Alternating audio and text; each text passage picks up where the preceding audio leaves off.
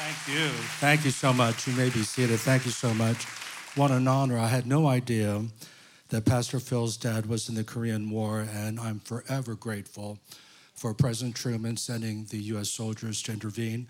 My dad was born in Pyongyang, North Korea, what is now the capital of North Korea, and he didn't have any say in it, but when World War II was over, and Truman and Stalin divided Germany, East Germany being communist, West Germany being Democratic Republic. The same thing happened with Korea. North Korea was communist, South Korea was Democrat, but he lived in North Korea. He was trapped.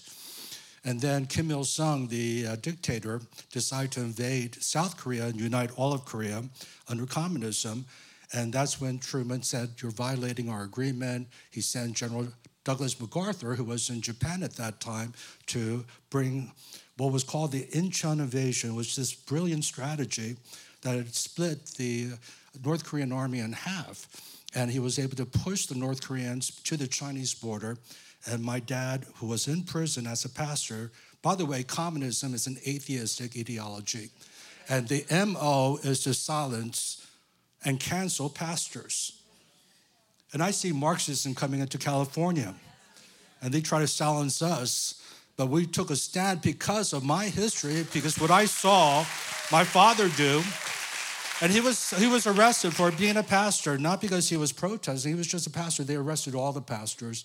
But thank God for the U.S. intervention, because they were able to push the North Koreans back. And my dad was released. He gathered his family. They migrated to South Korea, ended up in a Presbyterian church, a small Presbyterian church of 80,000. And it's called Yeongnam Presbyterian Church. My mom and my grandparents they were the elders. They helped literally build that building. That's where Billy Graham preached during the Korean War in that famous church. And so I come from very godly roots, and I thank God for that. But my grandfather was a banker. He literally built that building with the finances that God had blessed him with. And as a result of that, my mom and dad were brought together through a matchmaker. Now, this is Korea back in the 50s, okay? But you still had a say in it. I mean, if you didn't like the other person, you could say no. But they were brought together. And my mom was only 18 years old. My dad was 24. And they said yes. And they got married and then had me. And I would not be here if it wasn't for the U.S. soldiers that intervened. Can we thank God for America? You know, people say, "Why are you so patriotic? You're an immigrant." I came here when I was 5 years old. I'm not born here. I love the United States, and this is not hyperbole. I've been to 94 nations around the world. We're in 70, our apostolic network, and so it's not an exaggeration. And yet, every time I come back, even though California is a progressive left socialist state, and yet I say, I thank God I'm an American citizen. This is the best nation in the world by far. I mean that with all my heart. And so I'm so grateful that my parents immigrated, and I grew up here in the United States. Met my wife at a Bible study during the Jesus Revolution. It was a 2,000-member Bible study in Washington, D.C., right near the White House. And we met each other. We're both leaders of that. So I want to introduce Pastor Sue. She's called Mama Sue. Honey, why don't you stand up? Let people. And then we've been married 44 years. And my son was born a year into our marriage. And so, son, why don't you stand up? This is Pastor Gabe. Gabe, our firstborn. And then I have a lot of dear friends. I want to introduce Phil. I think you may already know them because he's the top CPA in Orange County and maybe even in the country. But Phil Liberatore, why don't you stand up? Dana, why don't you stand up? He's my CPA. And I asked him to come. And there's David. I see David there as well, his son-in-law. And Rosanna, where are you? Rosanna is part of Revive California, and she's part of HIM. And then I have another son who's with me, and this is Jeremy. And Jeremy, you got something in your hand, or? Yeah, let me. I brought some books with me, and I just want to just highlight them. By the way, I'm not selling any books. It's only by donation because I am a chancellor of a university called Wagner University. And we have translated the whole curriculum that Peter Wagner started in 1998, and I took over in 2010. And we are in some of the poorest nations, and we're training pastors because it's part of the Great Commission. We're to disciple nations, teaching them to obey everything I've commanded you. You all know that, Matthew 28:18 through 20. And so what I've been doing is that I've been raising funds for our pastors who can't afford tuition. And so all the proceeds of this will go 100% to that. But this is my latest book, came out last year, Turning Our Nation Back to God Through Historic Revival. And I share the story about the lawsuit going all the way to Supreme Court. But I also encourage, because I'm going to share one of the principles from this book, is always the darkest time before the light of revival breaks out. And so that's this book. Modern day apostles, I talk about apostles are for today. When he ascended into heaven, he gave some to be apostles, prophets, evangelists, pastors, teachers, to equip the saints for the work of ministry until we come to the unity of faith, until we come to a mature man, to the fullness of the stature of the measure of Christ. Now that's in Ephesians chapter 4, 11 through 13. And to think it only was during the New Testament period is ridiculous. We believe that all the gifts are for today. Can I hear an amen? Am I preaching to the choir here? And so, I believe that they're modern day apostles. No one is going to replace the 12 apostles of the Lamb. They hold a special place, and we see that in Revelation 22. But as far as apostles, just like there are people who we recognize as pastors and evangelists, why do we have a hard time recognizing prophets and apostles today? And so I give 28 characteristics of a modern day apostles. And by the way, I also include women, because it's ridiculous to think when the Bible says, in the last days, I'll pour out my spirit upon all flesh. Your sons and daughters will prophesy. It's ridiculous to think that God just gave men spiritual gifts. He gave it to the whole body. And then let me make one more point. It is ridiculous to think that apostles are only on the church mountain. Only 1% of the church in America is in full-time vocational ministry. 99% are in the marketplace. And so he didn't just give the 1%ers the gift of apostleship or prophet or evangelist. He gave to the whole body. So 99% of the apostles are in the marketplace. So I give a whole teaching on marketplace apostles. You may be a marketplace apostle. I think Kelly is a marketplace apostle. I know Phil Liberatoria is an apostle, but he's in the marketplace. And so we have to recognize, until we do that, we're not going to come to the unity of faith. We're not going to come to the mature man, the fullness of the stature. How many of you want the fullness of the Holy Spirit? Come on. And God says, I'm waiting for my church to get aligned. And then I'm an evangelist, and I wrote a book on power evangelism. That the way we're going to advance the kingdom, because traditional Christianity is not going to deal with Gen Z. They're so turned off. They're the least church people. They need an encounter with the Holy Spirit through the power of the Holy Spirit. So Spirit-led evangelism. I'm going to give this to Pastor Tammy to give it out to anyone in the church. Anyone having a birthday today? Maybe that might be an easy way to do it. Otherwise, if you want a free book, go ahead and raise your hand and we'll get you that. I want you to turn with me to Isaiah chapter 60, and I'm so excited, and what an honor. Thank you so much. By the way, what a great church. Can we give a hand for the worship today? I mean that. A lot of times I go to church services, and I'm the guest speaker, and I don't know any of the songs, but I knew every song here. And that's so much fun for me, because I love to worship, and so great worship, and a great staff. We've already met Pastor Nathan and Madison and some of your leadership here, and just a beautiful church. And honestly, to be honest with you, if we didn't have a prophetic calling to Pasadena in LA County, we would live in Orange County. Seriously. And because, it's just so woke in Los Angeles. I mean, the spirit of stupid is over our county. We've defunded the police, $1 billion budget. We took $500 million off, and we wonder why homicide has gone up 47% in LA County. Rape. Even when you go on the subway, there's a sign that there's no police on duty. They just let you know there's not enough police.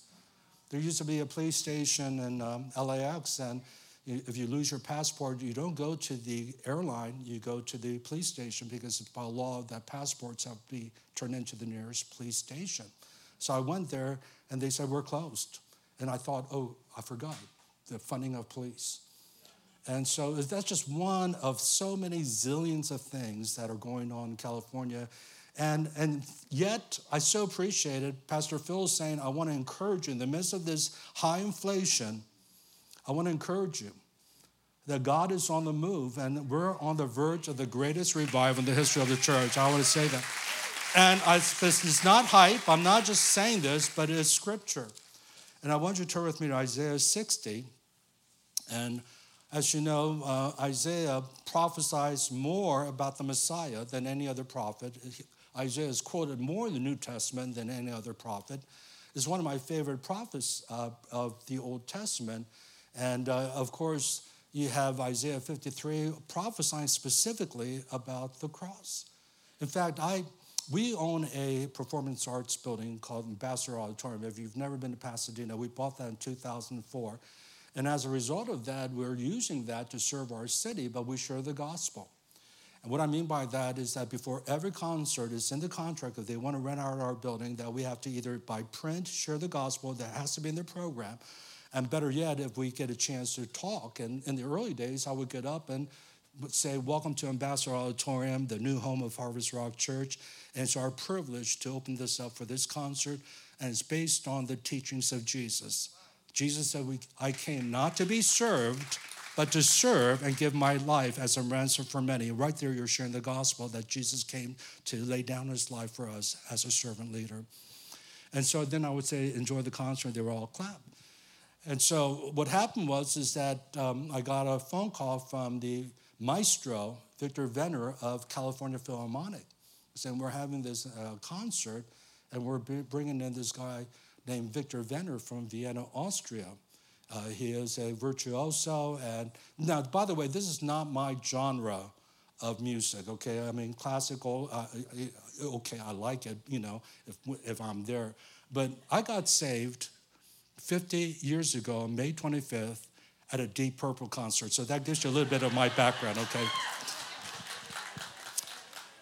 I may have been the first Korean hippie in North America. I'm not sure, but I was just into heavy metal.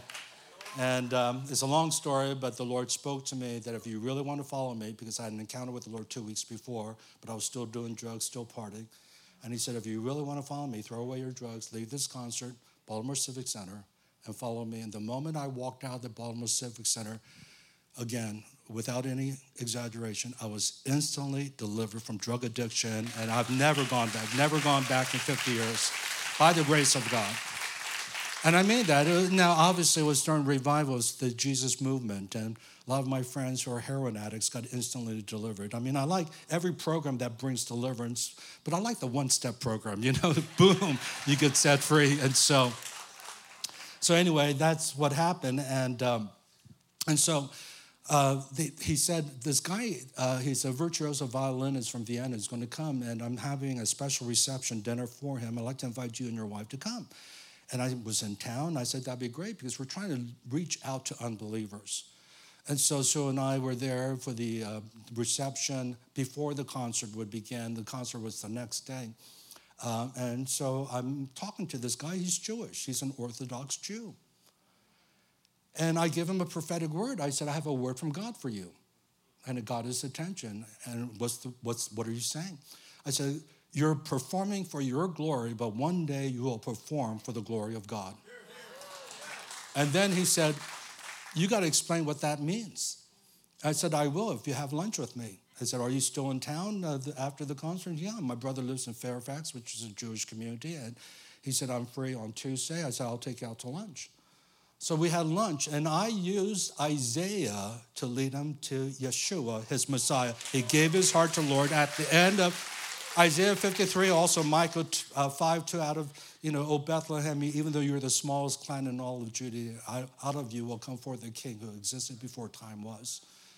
And after I shared these verses with him, he said, you've convinced me that Jesus is my Messiah. What do I do? It was so easy. I said, well, give your heart to him and follow him. And he's so radical, so changed now, he's a professor of music at a Christian college. Come on, let's give Jesus praise and glory for that. But Isaiah is beautiful, and I love Isaiah. It's so powerful, so prophetic, so true. Of course, the word of God is true. But let's read from verse 1. You know this passage. Arise, shine, for your light has come, and the glory of the Lord is risen upon you. And I just want to give you some running commentary. I believe the light here is talking about Jesus. The light has come. He is the light of the world. So he's prophesying that the Messiah is going to come. Of course, he's prophesying throughout, unto you a child is born, unto you a son is given, Isaiah 9:6. And the government will be upon his shoulder. So starting in Isaiah 9, Isaiah 53, we see the prophecy continuing in Isaiah 60. Verse 2, for behold, darkness covers the earth and deep darkness the people, which seems like a contradiction, but it's two parallel streams in the midst of the light coming and the glory coming upon. And by the way, glory to me is the manifest presence of God. It's the Holy Spirit. So he's prophesying Jesus coming, the outpouring of the Holy Spirit. In the midst of this, though, there's going to be darkness. And how many know we're in a dark time right now in this country? There's literally darkness among the nations. We talked about North Korea. I mean, they've actually taken a satellite photo of Asia at nighttime. And Japan's all lit up, South Korea's all lit up, China's all lit up, but North Korea is literally black. They have no electricity. They're impoverished. I just came back from Cuba 2 weeks ago. First time I've ever been to Cuba to preach. They're so poor, it's still under communism. It's an atheistic regime. There's no gas stations that are open. They can't even afford buying gas, petroleum from Venezuela as a nation. It's not individual, it's all operated by the government. They can't even afford it. So the only reason why we got around was because our apostle in Cuba had stockpiled gallons with 5-gallon tanks of gasoline behind his house, and that's the way we were able to get around and continue ministry. There's no cars on the road except for certain governmental official cars. The average Cuban makes $25 a month. And our church members, we're talking about our people, are eating one meal a day because they're so impoverished. So this is what communism does, okay? And so, anyway, I'm not here to talk about capitalism, free market versus communism, but it's a dark time for so many nations. And so we think we have it bad, but it's nothing compared to some of the other nations, what they're suffering right now, whether it's Ukraine, whether it's North Korea, or Cuba. But God, amen? Because in the midst of the darkness, revival is breaking out in Cuba. In the midst of the persecution, I met a pastor who had been in jail 7 times for preaching the gospel. In fact, if you have a gathering of more than 200 people under Castro, Fidel Castro died around 3-4 years ago, but under his reign, you would get arrested for having a gathering like that. Well, his brother Raul took over, and now there's freedom to preach. And we had meetings up to 2,000. It was just amazing, such a breath of fresh air, until we started to preach on things that they didn't like, and they shut down our meeting, even the meeting of 2,000. So very much, again, still in control. They're to remind us they're still in control, but nevertheless, there's been a lot of restrictions that have been lifted off of that. But revival's breaking out. You can't shut down. How many know the kingdom is an everlasting kingdom? And how many know that the kingdoms of this world will become the kingdom of our Lord and of his Christ, and he will reign forever and ever. Amen. Revelation 11:15. We win. And so we know that it's going to be glorious. But in the meanwhile, we have to go through the darkness and the light. And so, behold, darkness covers the earth, deep darkness the people, but the Lord will rise upon you, and his glory will appear before you. And look at this in verse 3. Nations will come to your light, and kings to the brightness of your dawning. Lift up your eyes round about and see they all gather together. They come to you. Your sons come from afar. Your daughters will be carried in the arms. Then you will see and be radiant. Your heart will thrill and rejoice, because the abundance of the sea will be turned to you. The wealth of the nations will come to you. So there's a lot here in this passage, that kings will come to your light. And what that's talking about is, it's talking about geopolitical kings, like King Charles now. He just became king after being prince forever, like some 40-some years, whatever. But he's now king. But I really believe it's people of influence. It's like you as a church, the church of influence, is kings and priests. And I also believe that we're talking about leaders. It's interesting in Acts 9, verse 15, where Ananias is given the mandate to pray for Saul. And he said, Lord, this guy's been killing the church. He said, no, he's a chosen instrument of mine. And we know he's called to the Jews, he's called to the Gentiles, but in between those two people groups, it's kings. Now, I want to just make this statement. The harvest is among the poor, historically. I've been speaking as a missiologist. I went to Fuller for 8 years, Fuller Seminary, and I was in the School of World Missions studying under Peter Wagner. So harvest is among the poor, but transformation of society takes place among kings. And so to whom much is given, much is required. And I want to prophesy to you that as people of influence, as a church of influence, God's called you to transform California. Not just Orange County, but he's calling you to transform California. So what does that look like? Let me just give you one, to me, the number one injustice issue, because you're to bring justice and righteousness. I love what Kelly, was his name, said. He said, seek first, Matthew 6:33, seek first his kingdom and do what's right, the word righteousness. The word righteousness in the New Testament encompasses justice and righteousness. The kingdom of God is not meat or drink, but it's righteousness, peace, and joy in the Holy Spirit. You know that, Romans 14:17. But here's the point I want to make. In the Old Testament, it says, Psalm 89, verse 14, the foundation of God's throne is righteousness and justice. Love and truth proceed from his throne. Those four pillars are absolutely crucial to see what does transformation look like on earth. Righteousness, doing what's right, right before God and right with one another. Justice, we're talking about biblical justice, but we're talking about just laws. So, for example, slavery was absolutely the number one injustice issue of our time until the Civil War, until the 15th Amendment, actually starting with the 13th Amendment, 14th Amendment, 15th Amendment, 13th Amendment, set them free. What was the Emancipation Proclamation under Lincoln's decree became law. And then the 14th Amendment giving freedom of speech, freedom of property, freedom to carry guns for the African American.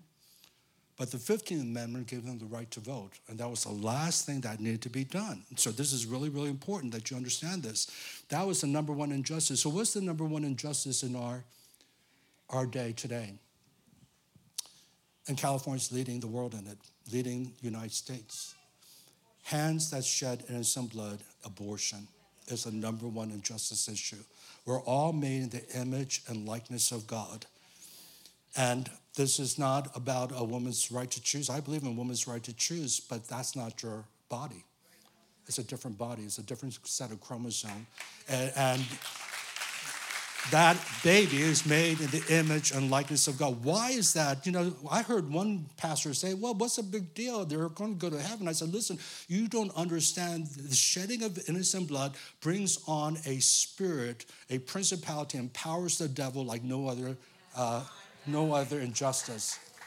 Why do you think they had Molech offering up child sacrifice, Baal worshipers offering up child sacrifice, and empowered Satan?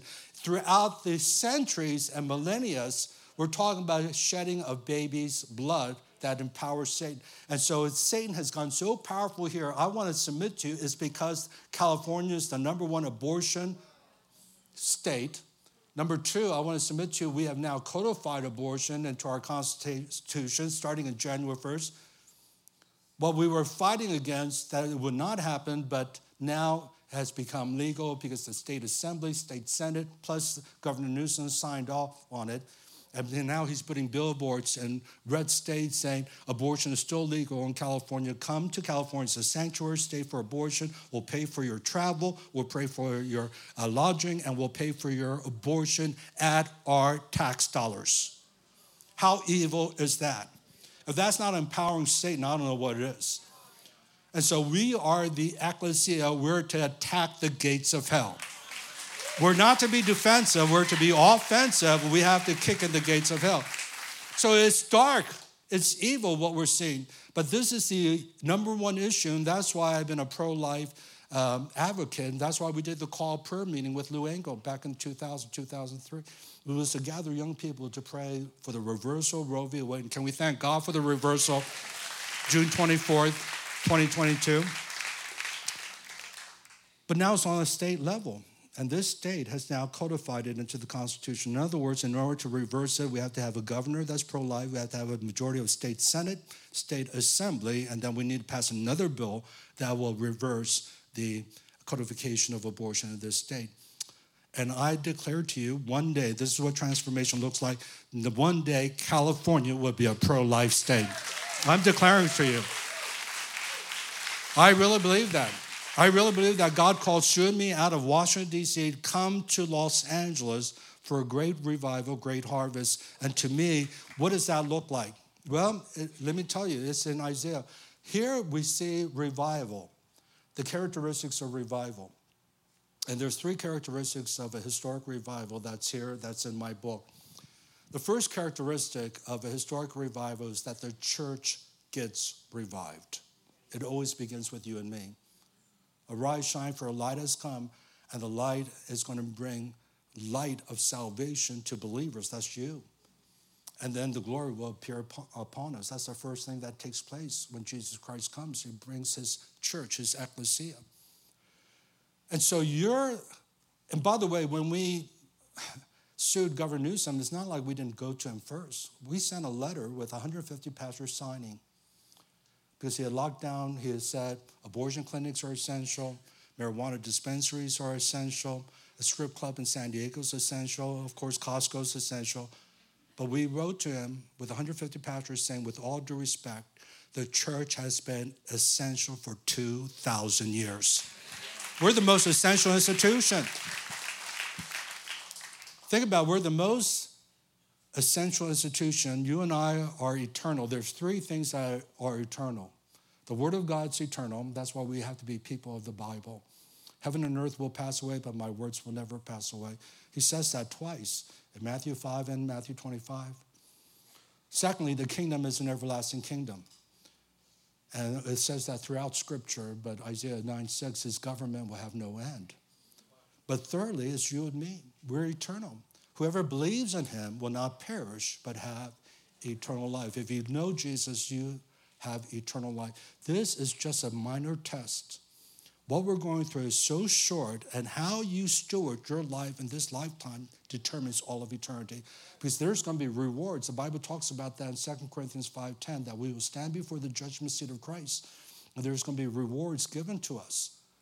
Now, in Revelation, what we're going to do is we're going to take our crowns and lay it at his feet, because it's really all his grace that we are able to do anything for his glory. But he's going to... There was a great book that came out of the 70s during the Jesus People movement called Destined for His Throne by Bilheimer. I think it was Paul Bilheimer.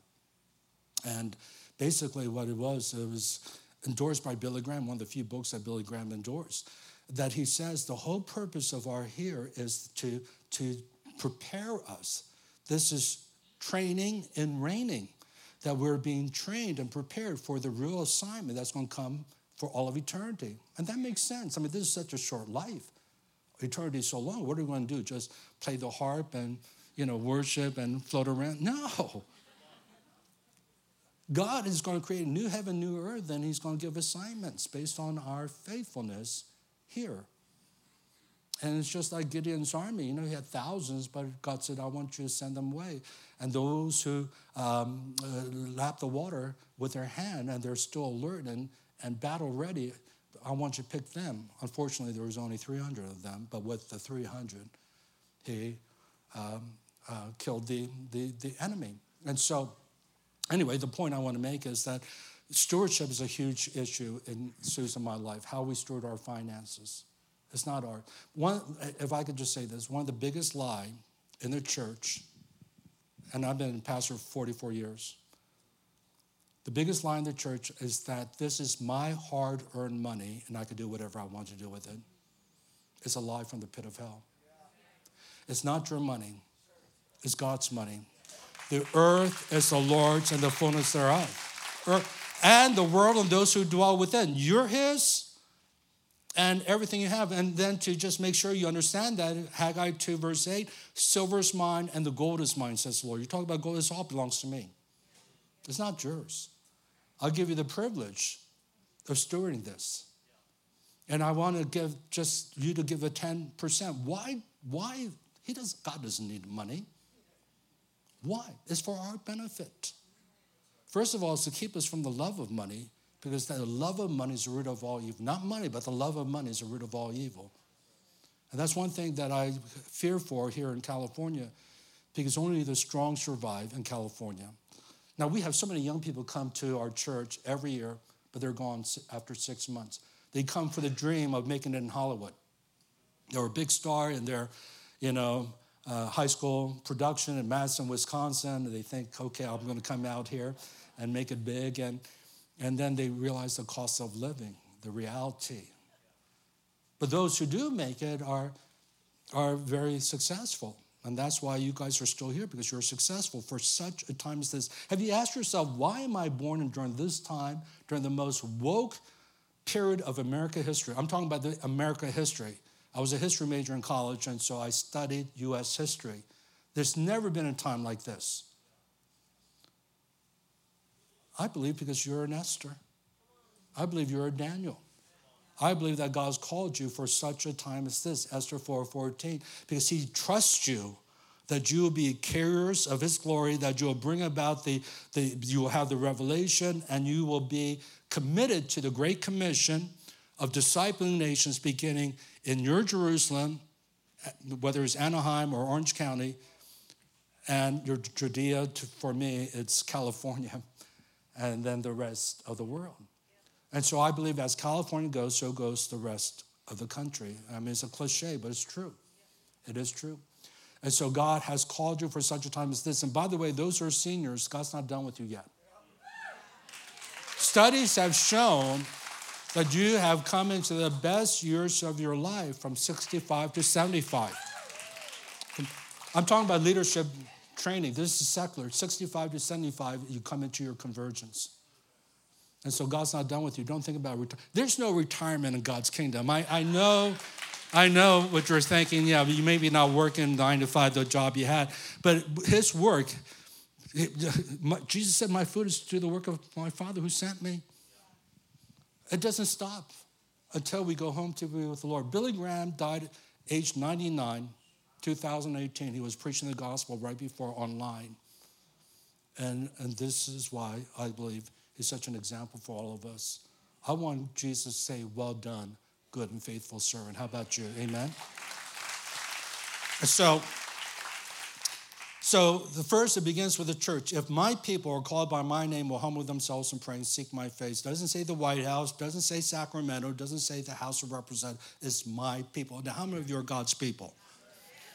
Okay, if you cannot raise your hand, I'm going to give an invitation at the end of the service for you to give your heart. I'm not joking. I wanted you to become part of his family and have eternal life, seriously. The second thing that happens, though, is that the harvest comes in. When true revival breaks out, the harvest comes in. Nations will come to your light, and kings to the brightness of your dawning. You have to realize during the Jesus People movement that started historically right here in Costa Mesa, 1967, with Lonnie Frisbee. I knew Lonnie Frisbee and Chuck Smith. It went from 67 to 77. I mean, this is just from a historical perspective. Obviously, there's an ebb and flow around those years, but it began in 67. 20 million young people got saved globally in that revival. We have not seen a harvest like that since. In America. I mean, around the world it's happening, but not in America. And I got saved during that time. I got saved in 73. My wife got saved. Pastor Phil, did you get saved between 67 and? Yeah, so we all did. Those who are boomers.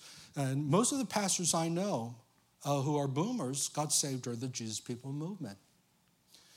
And so we see the harvest coming in. We see the harvest coming in Welsh Revival of 1904. And which is amazing because Evan Roberts was just a coal miner.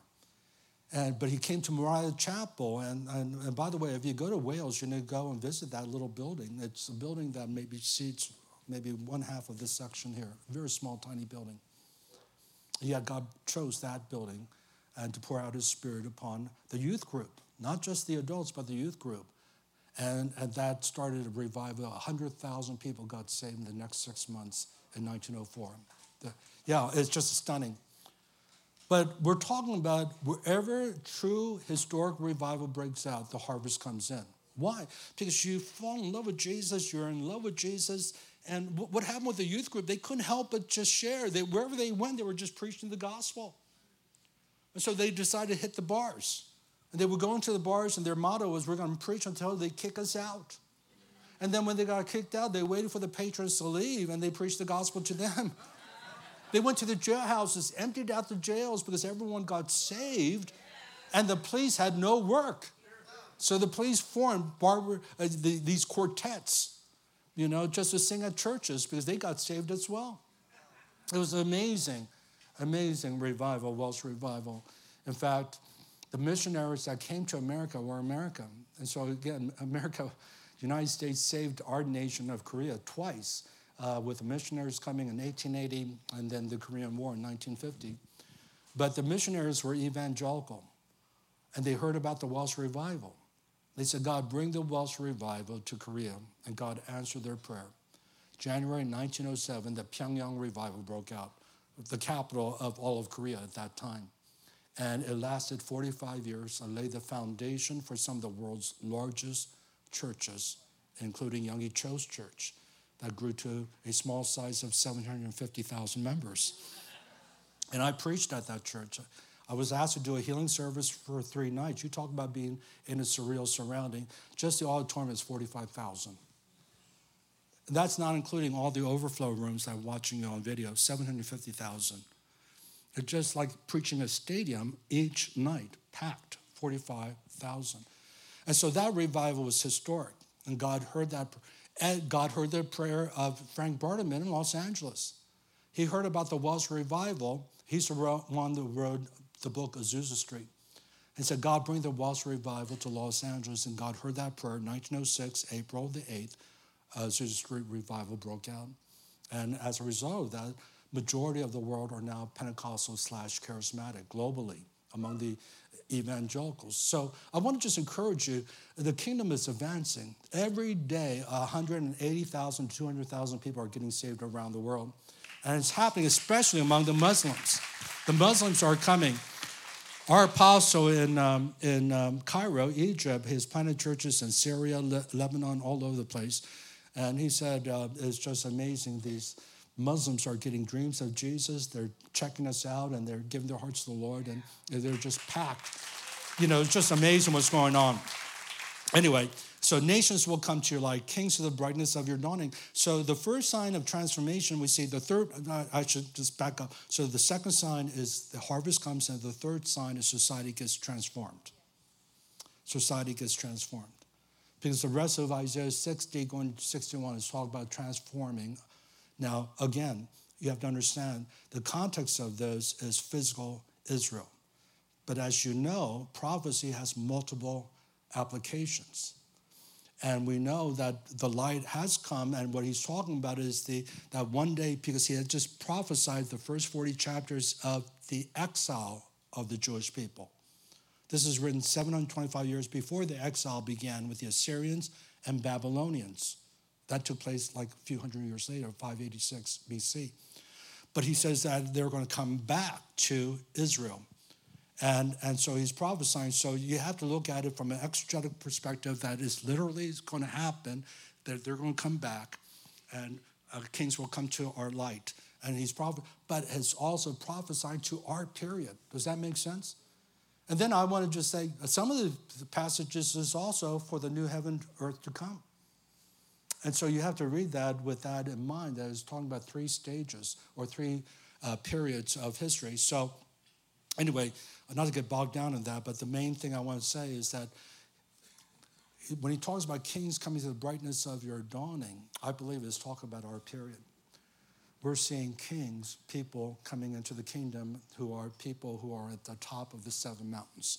Now, when I talk about 7 mountains, I want to go back to Loren Cunningham, Bill Bright. In 1973, they both got the revelation. The way to disciple a whole nation is to divide the nation up into 7 mountains. And each mountain has tremendous influence on society, like the government mountain, the education mountain. There's a battle going on right now in school boards in California. the family mountain, of course, the most important institution next to the church mountain. But then you have business mountain, which is huge. I pick up there's a lot of business people here. And then you have arts and entertainment, and then media mountain, 7 mountains. You are on one or multiple mountains. So the key is to bring righteousness and justice, love and truth into your sphere of influence in order to start seeing transformation. It begins with souls being saved. But you know, the Bible says in Matthew 28, he didn't say go into all the nations and disciple people in the nations. It doesn't say that. It's a disciple nations. He wants nations to be transformed. Of course, it includes winning souls and discipling them. All right? So let me finish up. The last thing is transformation. 2 things in here that we see, 3 things actually, is that it's going to take kings to transform society. And again, I just want to declare to you, you guys are kings and priests. All of you, by the way, are kings and priests now. Revelation 1:6 says you're kings and priests. Revelation 5:10 says you're kings and priests. That's your identity. And this is important because your identity determines your destiny. Knowing who you are helps you to fulfill your destiny in God. I like the way it says in 1 Peter 2:9, you are a royal priesthood. All of you are royalty and you're a priest. But the transformation also involves finances.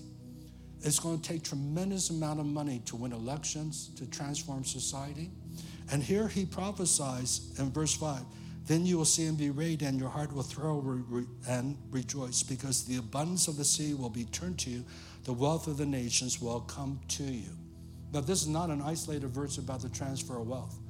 You can look at verse 11, your gates will be open day and night as they bring you the wealth of the nations, same chapter. Haggai 2:6 says, I'm going to shake all nations that will come with the wealth of the nations, and I'll fill this house with glory. I believe it's Proverbs 13:22, that a good man or a woman leaves an inheritance for his grandchildren, and the wealth of the unrighteous is stored for the righteous. So there's so many verses concerning that. So here's the point I'm going to make to you, and I'm declaring to you, in the midst of this shaking, of economic shaking, God is going to blow you away by prospering you financially like never before. It's not hype. I'm not a prophet. I'm just basing it on Scripture. It's what the Bible says. And we believe in the Bible. Can I hear an amen? So God says, I'm going to give you the wealth of the nations. Why? Because it's going to take finances to disciple nations, whether it's going to Ukraine, whether it's winning elections here. And so I started a PAC, in fact, 2 PACs, Super PAC, called America Upheld Super PAC, which is for federal election, and our California PAC, America Upheld California. Because I realized, why should Soros have all the money and win elections and elect, district attorneys that are absolutely Marxists? We need to get our district attorneys, those who are believers who understand biblical justice, elected, and city council members and mayors and local state assembly, state senate. I mean that with all my heart. And so I'm just saying that if you want to be part of it, just sow into America Upheld, because we need to advance the kingdom of God big time. And so how do we then experience this historic revival? I close with this. It's very simple. It's obedience. I want to give you a verse, Acts 5:32. Look this up. The Holy Spirit is given to those who obey him. Let me say it again. How many of you want the Holy Spirit? Come on.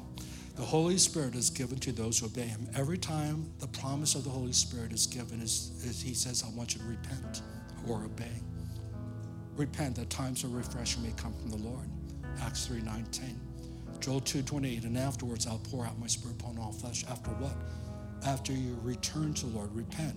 That's the Hebrew word shuv. And verse 12 of Joel 2. Return, repent with all your heart. Then afterwards I'll pour out my Spirit upon all flesh. That's why John Wesley said, you give me 100 men and I'll include women that love God and hate sin. And I'll usher in the kingdom in one generation. It doesn't take many. It takes the ecclesia that loves God with all their heart, mind, soul, and strength. They overcame in Revelation 12:11 by the blood of the Lamb. Yes, the cross is what was the decisive blow where it defeated the enemy. The word of our testimony, how are they going to believe without hearing? But here's the thing that is lacking in the church. They do not love their lives, even unto death. We have so many woke Christians, pastors who won't even preach that abortion is sin. because we don't want to lose givers. Who cares? I mean, we got to speak the truth in love. We got to preach the gospel of the kingdom. God's going to take care of us if we put God's kingdom first, seek first his kingdom. He's going to meet all of our needs. That's why God's blessing your church, because you have pastors that are courageous pastors. I know them. But again, it's radical obedience. This is what Jesus said. If you want to be my disciple, you got to take up the cross daily. What does that mean? You got to just die to yourself. It's not about you. Not what you want, what you think, what you feel. It's what he wants. Let's all stand up. I want to pray for you. And what I want to do is I just want to lead you in a prayer, a corporate prayer, where you make a radical commitment to Jesus as the Lord of your life. And we can't even do that without his grace. But I feel his grace is here in this room to do that. We love because he first loved us. And I feel the presence of God. I feel his love for you right now.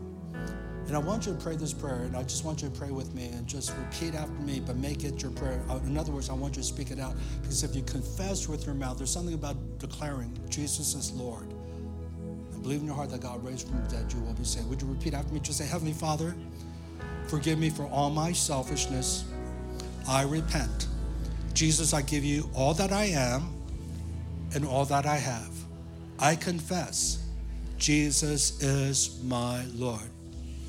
And by your grace, I will love you, I will radically obey you, and follow you all the days of my life.